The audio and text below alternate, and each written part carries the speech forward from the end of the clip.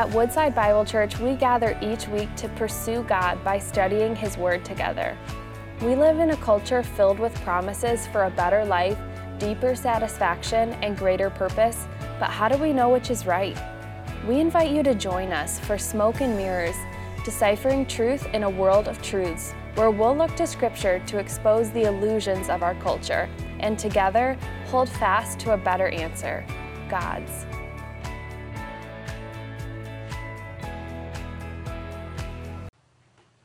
Amen. Thanks for singing with us, everybody. Thanks, Sarah and Eric, for holding things together. I mean, yeah, we really miss Kate and Danny, but praise God for their servant's heart. Now, let me say this, too. I know Eric would want me to say this. In a crowd this size, there's got to be someone out there that can play guitar, play drums, or something that can continue to help this ministry grow. So if you have that gift, if you'd like to use that for the Lord, talk to Eric. They're always open for more people to serve with them in this very important ministry. We're so thankful for them. Ecclesiastes. Turn in your Bibles, please, to Ecclesiastes as we're going through the series called Smoke and Mirrors. And let me ask you as we get rolling, have you ever heard the term FOMO? You ever use that? Danny, any idea what that means? Huh? FOMO. F-O-M-O. Ever use that in your texting or anything? It's a word that was added actually to the English language by the American Heritage Dictionary in 2013. As you know, the English language, like all languages, continues to change as cultural trends bring in different terminology and different language that you try to use to capture these ideas. They added this word because 7 years earlier, Facebook and Instagram and those social media tools started becoming into vogue with all of us as throughout the world, really. And you and me and we became really concerned with what everybody was doing, right? Who's having a birthday party? Where are you going? What are you eating? What are you doing? And suddenly there became this passion in people's heart to, well, I want to do that. I want to go there. Oh, we'd love to get one of those too. So there became this psychological state of people in our world that we used an acronym to describe it, the fear of missing out. We don't want to miss out, whether it's doing it ourselves or at least knowing what you're doing. You want to know. You want to be in the know. You want to experience it, or you want to know who is experiencing it. So this new word hit our language, even to the point of adding to the dictionary, the fear of missing out. Well, in our passage this morning, Ecclesiastes 2, we encounter a character named Solomon, king of Israel, who seemed to have this condition. He didn't want to miss out on anything. And he came to this idea that if I have the means to do it, and there's some promise that maybe it'll be fun or pleasurable, why not? I don't want to miss out on anything. So he says in his words, in his own language, he says, I set my heart so that I wouldn't miss out on anything. Ecclesiastes chapter 2, verse 1. Here's what it says. He writes, I said in my heart, come now, I'll test you with pleasure. Enjoy yourself. But behold, this also was vanity. I said of laughter, it's mad, and of pleasure, what use is it? I searched with my heart how to cheer my body with wine. My heart still guided me with wisdom, and how to lay hold on folly, till I might see what was good for the children of man to do under heaven during the few days of their life. I made great works. I built houses and planted vineyards for myself. I made myself gardens and parks and planted in them all kinds of fruit trees. I made myself pools from which to water the forest of the growing trees. I bought male and female slaves. I had slaves who were born in my house. I also had great possession of herds and flocks, and more than any who had been before me in Jerusalem. I gathered for myself silver and gold and the treasure of kings and provinces. I got singers, both men and women, many concubines, the delight of the sons of man. So I became great and surpassed all who were before me in Jerusalem. And my wisdom remained with me. And whatever my eyes desired, I did not keep from them. I kept my heart from no pleasure, for my heart found pleasure in all my toil, and all this was my reward for all my toil.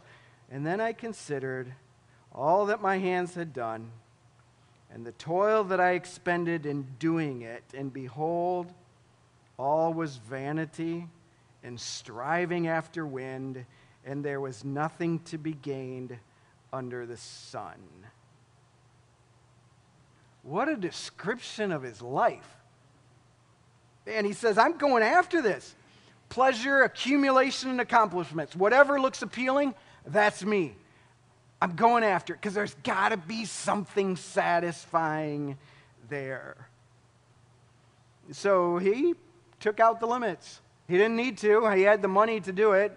So why not just go after it all so you don't miss out on a thing?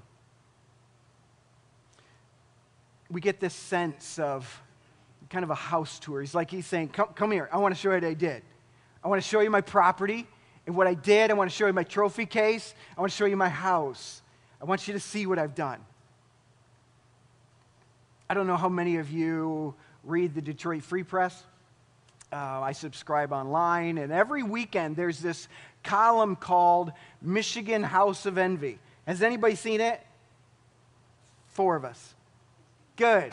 Well, as the title might suggest, it's a weekend column that highlights one of the houses that's for sale in the Metro Detroit area, and this typically is not just any house.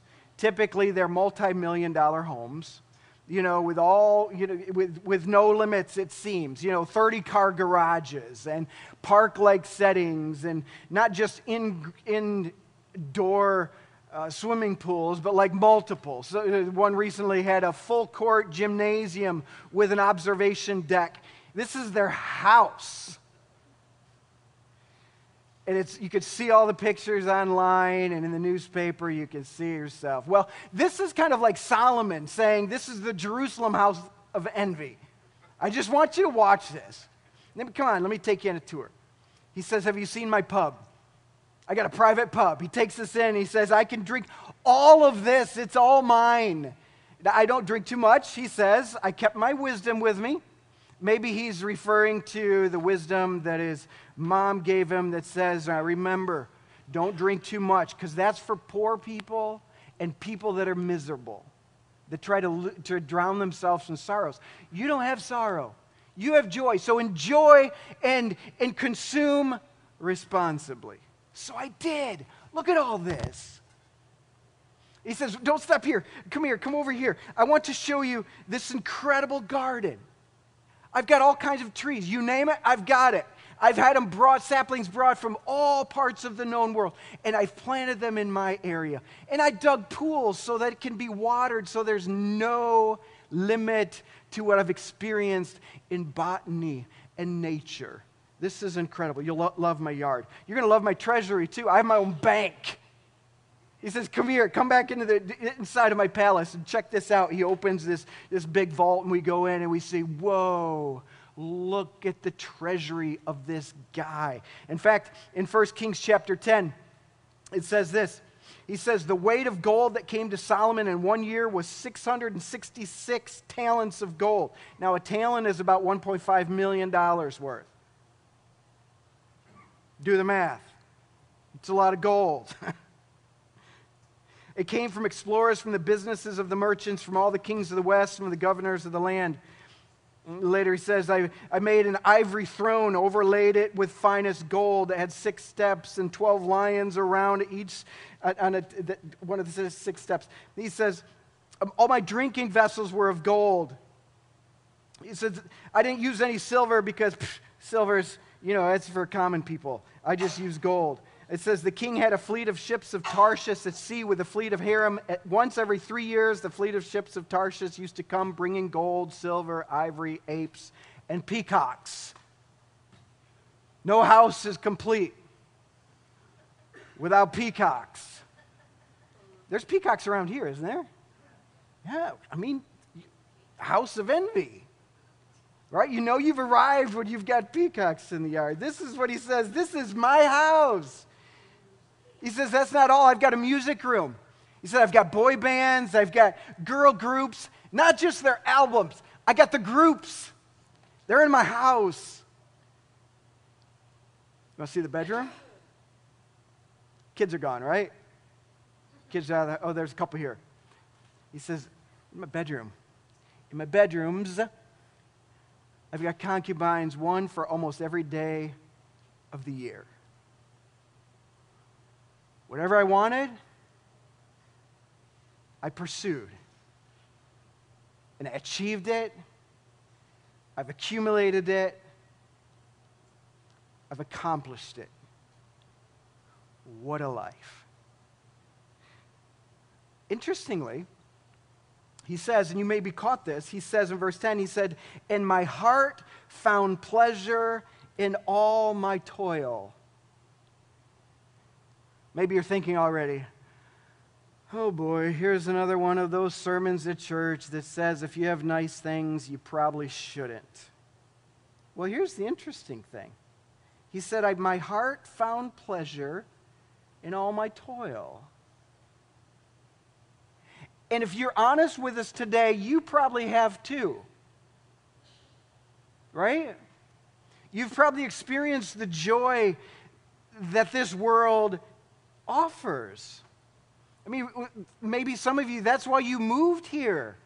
Because is there anything more calming than the beautiful blue water flowing by? And on the front of the house, there's like traffic and noise, but on the back of the house where the canal is, that's peace.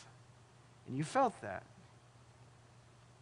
Joe has experienced the great pleasure of finishing a task, of creating something, crafting something, whether it's a house or a table, or maybe you found it with settling an account or designing a fuel system. Some of you found great pleasure on a vacation to a tropical region where you just sit back and see the beautiful environment. Some of you have loved exploring the world, seeing different cultures and different scenery that you hadn't seen before. And some of you find peace out in the boat. Or you watch your line. If fish bites, great. If not, still, your life is so much better than most people's. Maybe you have a hobby that seems to relieve your stress. You have felt the pleasure that this planet offers to you. So interesting, the scripture doesn't seem to say, well, stop it. You caught 5 fish, Joe? You shouldn't have. You should be in church. I know it's Monday, but still, just don't experience. It doesn't seem to be what the word is saying. Even in Solomon's story, he doesn't seem to be saying there was no pleasure in the things that he experienced. But he also concluded, when I looked at everything that I had and I sought the pleasure from all this, I found that it was smoke. You ever tried to grasp smoke? You can't. You ever go out on a foggy day when you're little and think, whoa, let me try to get some of the... No, there's nothing there. Or Papa Stu, when he makes those huge bubbles and you think, oh, there it is, I'm going to go get one. You grab it. It's gone. That's what he's saying. There was joy in the bubble, but when I tried to find full pleasure in the bubble, I was left with emptiness. If we're honest, in the midst of all the things that we enjoy and find pleasure in, we would have to admit that there's this nagging sense of, yeah, but it's not quite enough. The vacation didn't last long enough. The boat wasn't quite big enough. The scenery, it got dark, and I had to go home. The new thing that brought us such joy and help needed an upgrade. So we're left with this question, and why is the pleasure that this world offers us, why is it so short-lived? That's the question that Solomon presses into in his writings. I found pleasure in it, but when I tried to express satisfaction in it, I was left with emptiness. It's all vanity. So let's answer that question.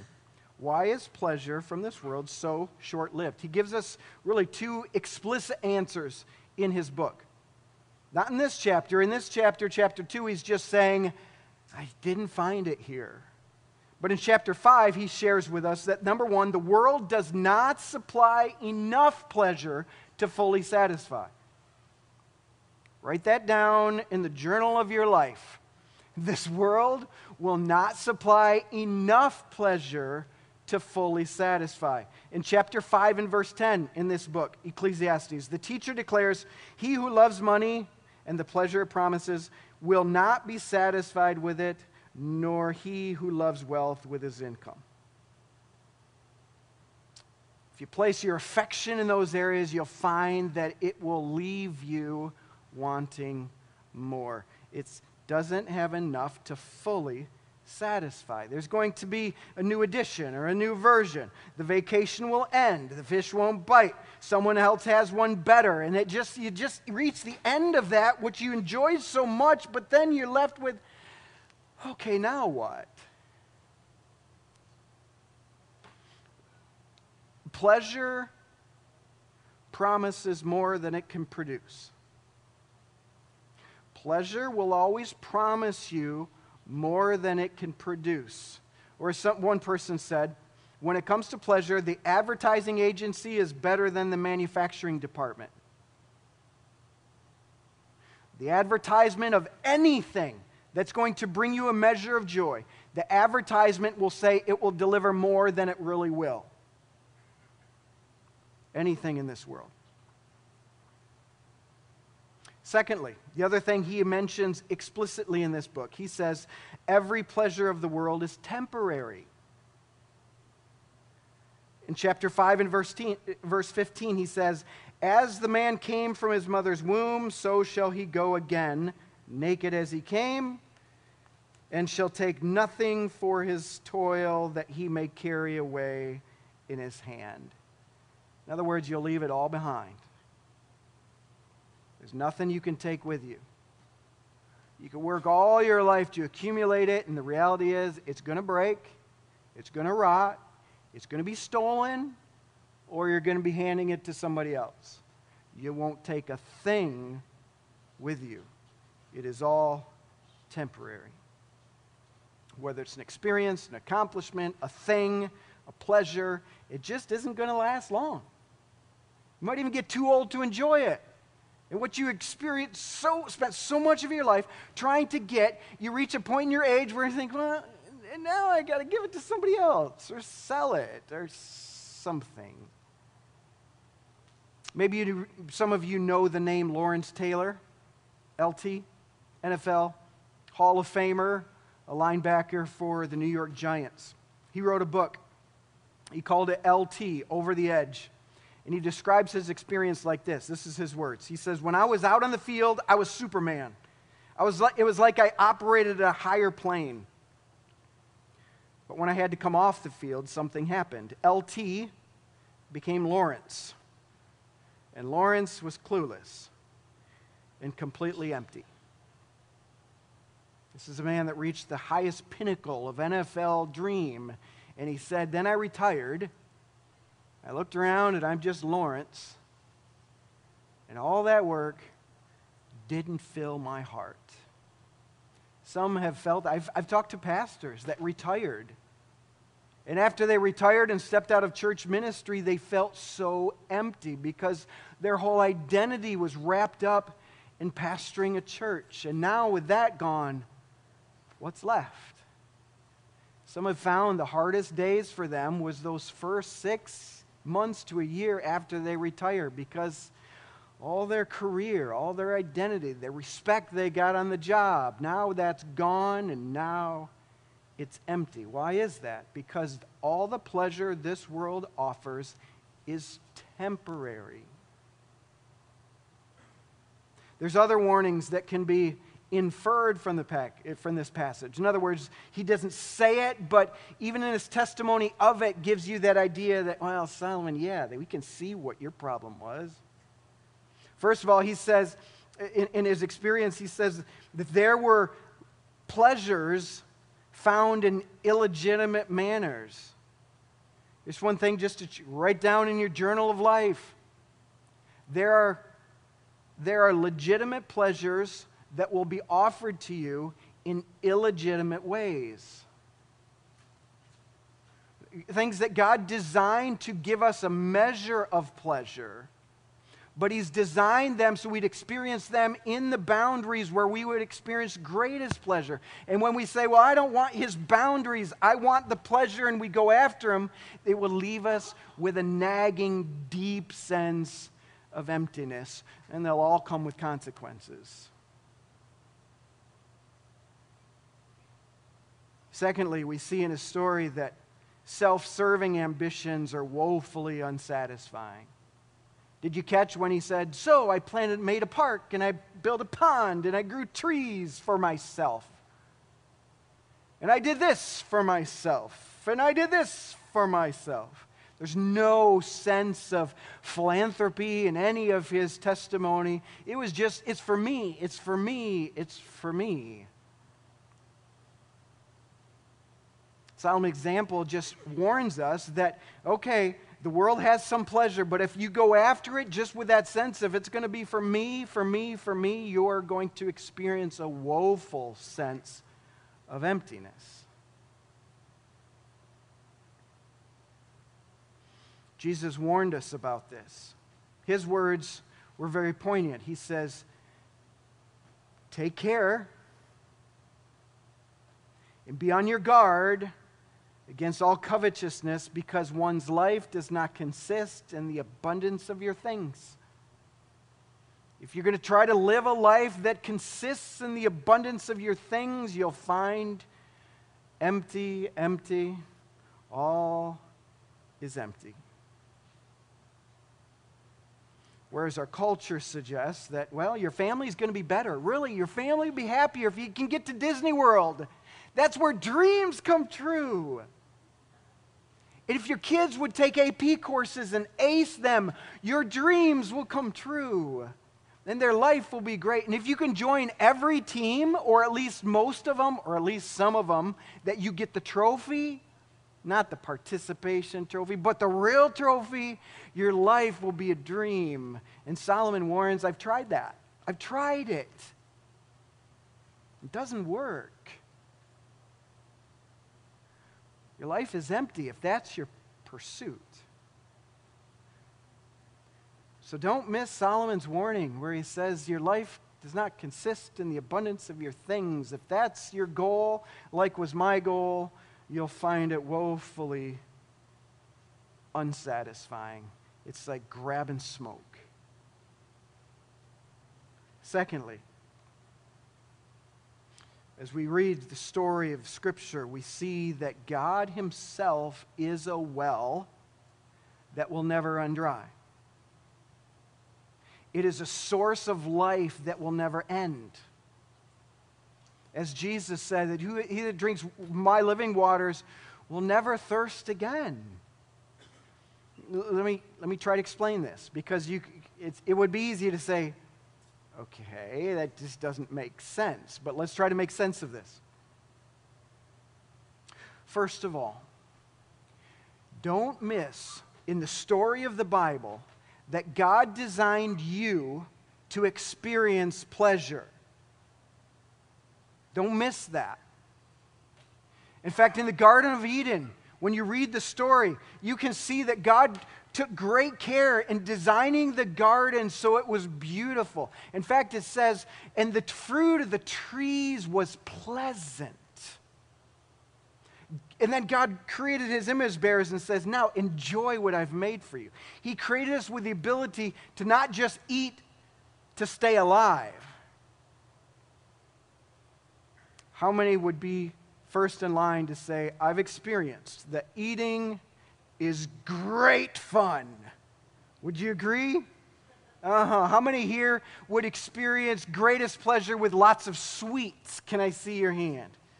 How many here would say, the sweets so much, the barbecue is where my game is? How many love the barbecue?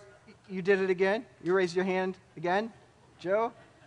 How many would say, actually, church family, if you just eat healthy, it is great pleasure in the delicious fruits and the vegetables. If you just got to cook them right and everything natural and get rid of the chemicals. How many would say you discovered by eating a healthy diet that there's more pleasure in eating the healthy diet than the junk food? Can I see your hand? Yeah, it's true. Do you know where that comes from? Your Creator. How many here have ever walked out and saw the beautiful scenery and your jaw drops and says, this is incredible? How many have seen the joy of nature? Do you know where that comes from? Your Creator. So you don't need to feel guilty when you experience pleasure in His world, because He designed you to experience it and coupled it with a world that's beautiful and said, watch what happens when I bring these two together. Humans like no other creation enjoying the beauty of my creation.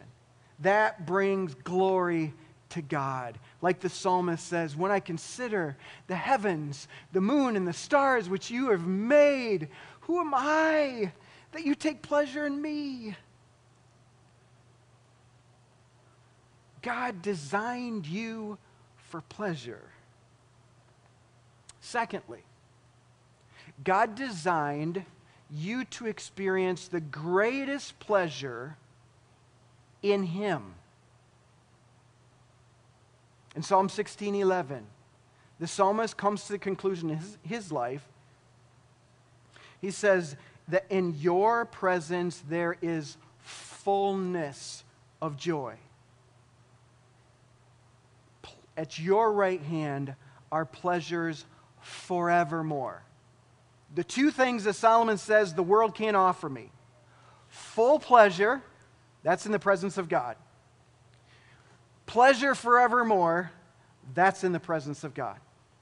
Solomon says the world, it ends. It comes to an end, and it's temporary. The psalmist says, I know, Solomon, it's because you're looking for the wrong thing. That's found in God. Full pleasure forevermore. Being our Creator, He knows what most fills our soul. Back to the story of the Scripture. In the Garden of Eden, when God brought Adam and Eve into the garden and says, eat from every tree. It's yours to enjoy except this one. It's not for you. And Adam and Eve, instead of finding pleasure in the joy of the God that walks with them in the garden, they said, let's walk away from Him. Let's participate in the forbidden tree, because there's got to be joy outside of God and what He provides. And that's why this world is such a mess. That's why you step out into nature and the beautiful tropical scene that some of you have experienced in your vacation. But in a very similar shoreline, there's been hundreds of thousands of deaths when that ocean water roars over that coastal land and obliterates it, because our world, our nature is raging in brokenness. That's why the beautiful snow-covered mountainscape is so beautiful from one sense, and there's people that grieve the loss of life because of the avalanche in another sense. Because mankind has sought to find pleasure outside of God and His hands, brokenness has fallen into our world. Well, God wasn't content with that. He knew He didn't create humankind to experience the destruction that comes from His world. So he moved heaven and earth so it wouldn't be forever. So he sent his one and only Son to this earth to take on human flesh, to live amongst us, to show what it means to live in the kingdom of God. And then being the one perfect sacrificial lamb, he was taken to the cross. He was nailed on the cross of Calvary to pay for your sins and mine, to reunite us with God, so that the pleasure that is all temporary can now be an instrument of God's provision into our life. So as we pursue God again, as we have personal relationship with Him, the joy of knowing Him and receiving His grace and His benefits can be fullness of joy, pleasures forevermore. Where Jesus says, he whoever drinks the water that I give him will never be thirsty again. He says, I'm the bread of life. Whoever comes to me shall not hunger. He says, I am the way, the truth, and the life. No one comes to the Father except through me. That knowing God and making Him our greatest pursuits allows us to find satisfying pleasure even in temporary things. When He becomes first, when your relationship with Him becomes primary, then as you experience His world with Him first, all these pleasures that abound in our world can be seen as God's gift of grace to you. Oh, you don't have to find full pleasure there. You know that this boat tour, that's not going to fully satisfy you. You're not going into it saying, this is going to fill my tank. You're not doing that. God fills your tank. But if He's given you the means to explore His world, you can experience more delight in God by experiencing this boat tour.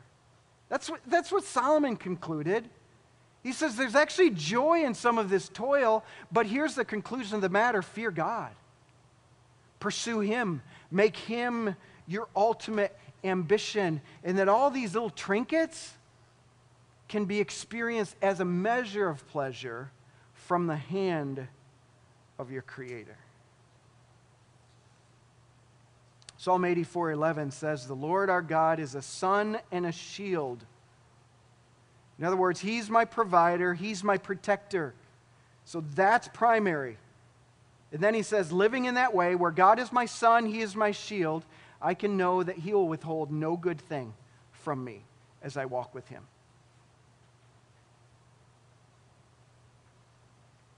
I was contemplating that this morning, and I don't know if this word picture will help make sense to you, kind of like it did to me this morning. I was looking out my back window, spending time in the Word, and I looked at the woods.